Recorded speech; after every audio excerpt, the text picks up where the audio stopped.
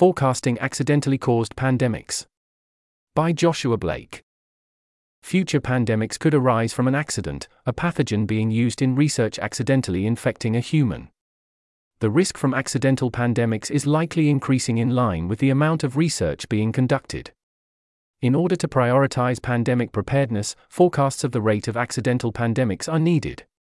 Here, I describe a simple model, based on historical data, showing that the rate of accidental pandemics over the next decade is almost certainly lower than that of zoonotic pandemics originating in animals.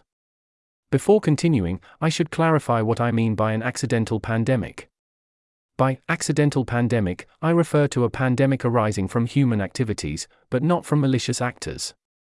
This includes a wide variety of activities, including lab-based research and clinical trials or more unusual activities such as hunting for viruses in nature. The first consideration in the forecast is the historic number of accidental pandemics. One historical pandemic, 1977 Russian flu, is widely accepted to be due to research gone wrong, with the leading hypothesis being a clinical trial. The estimated death toll from this pandemic is 700,000. The origin of the COVID-19 pandemic is disputed, and I won't go further into that argument here. Therefore, historically, there have been one or two accidental pandemics. Next, we need to consider the amount of research that could cause such a pandemics, or the number of risky research units that have been conducted. No good data exists on risky research units directly. However, we only need a measure that is proportional to the number of experiments. I consider three indicators. Publicly reported lab accidents, as collated by Mannheim and Lewis, 2022. The rate at which BSL, for labs handling the most dangerous pathogens, are being built, gathered by global biolabs. And the number of virology papers being published, categorized by the Web of Science database. I find a good fit with a shared rate of growth at 2.5% per year. There's an image here, with the caption. Number of events per year in each of the three datasets, dots. Lines show the line of best fit from a Poisson regression, with 95% prediction interval. A plateau in the number of virology papers in the Web of Science database is plausibly visible. It is too early to tell if this trend will feed through to the number of labs or datasets, but this is a weakness of this analysis. However, a similar apparent plateau is visible in the 1990s, yet growth then appeared to restart along the previous trendline. The final step is to extrapolate this growth in risky research units and see what it implies for how many accidental pandemics we should expect to see. Below I plot this. The average, expected, number of pandemics per year. Two scenarios are considered.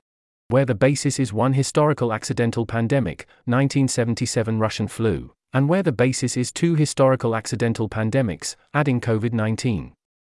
For comparison, I include the historic long-run average number of pandemics per year, 0.25. There's an image here, with the caption. Predictions for the mean number of accidental pandemics each year, in comparison to the long-run historical average. Predictions for the 10 years starting with 2024 are in the table below. This gives, for each scenario, the number of accidental pandemics that are expected, a range which the number of pandemics should fall in with at least 80% probability, and the probability of at least one accidental pandemic occurring. Overall, the conclusion from the model is that, for the next decade, the threat of zoonotic pandemics is likely still greater. However, if lab activity continues to increase at this rate, accidental pandemics may dominate. The model here is extremely simple, and a more complex one would very likely decrease the number forecast. In particular, this model relies on the following major assumptions. First, the actual number of risky research units is proportional to the three indicators chosen. That all three indicators are growing at similar rates lends credence to this view. However, this assumption is, in practice, almost impossible to verify. Each of the datasets used here have issues, and further work here would certainly be useful. Second, the number of risky research units is growing exponentially, and this will continue over the extrapolation period. The plateau in the number of virology papers being published is the most concerning feature of the data here. This implies that the number of risky research units might be slowing down in growth. On the other hand, increasing access to biological research could cause an increase in risky research, but I think a step change over the next decade is unlikely. Third, the probability of an accidental pandemic per risky research is constant. This seems unlikely. Biosafety, actions to reduce the risk of lab accidents, is becoming more prominent and, like most of society, safety measures are increasing. This is especially true in comparison to the 1970s, when the Russian flu pandemic occurred. In fact, rerunning the above projection, but only considering that there was one accidental pandemic by 1977, implies a more than 90% probability of 2 or more accidental pandemics by the present day.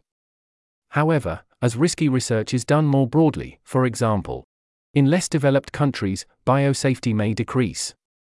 Hence, the current risk of an accidental pandemic per risky research unit is overstated by this analysis, but this is uncertain. Fourth, and finally, the occurrence of accidental pandemics is independent. We might expect that, if a future pandemic was confirmed to be leaked from a lab, actions would be taken to reduce the probability of a future one. While this would not affect the view of the probability of at least one accidental pandemic, it should reduce the probability of 2 or more, and hence the expected number 2. These factors imply that the model here is overestimating the likely rate of future accidental pandemics. Therefore, it is almost certain that accidental pandemics are currently not the majority of pandemics we'd expect to see, even based on this model, which likely overestimates their frequency. This may change towards the end of the projection period, hence, considerations over improved biosafety are still important. In order to fully assess the relative impact of accidental pandemics, compared with other sources, it is also important to consider their severity. In general, I would expect the types of pathogens that research is being conducted on to be similar to those we expect to see pandemics.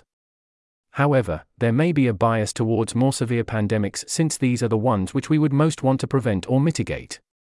Thank you for reading to the end. I am currently looking for a job. If you think your organization could benefit from this type of thinking, please get in touch. Many thanks to Sandy Hickson and Henna McGee for commenting on drafts of this post, and the Cambridge Biosecurity Hub for many discussions informing my thinking. I am also grateful to the researchers who released the data I used: David Mannheim, Gregory Lewis, the Global Biolabs Project, and Web of Science. This article was narrated by Type 3 Audio for the Effective Altruism Forum. It was first published on January 17, 2024. The original text contained 3 footnotes which were omitted from the narration. To report an issue or give feedback on this narration, go to t3a.is.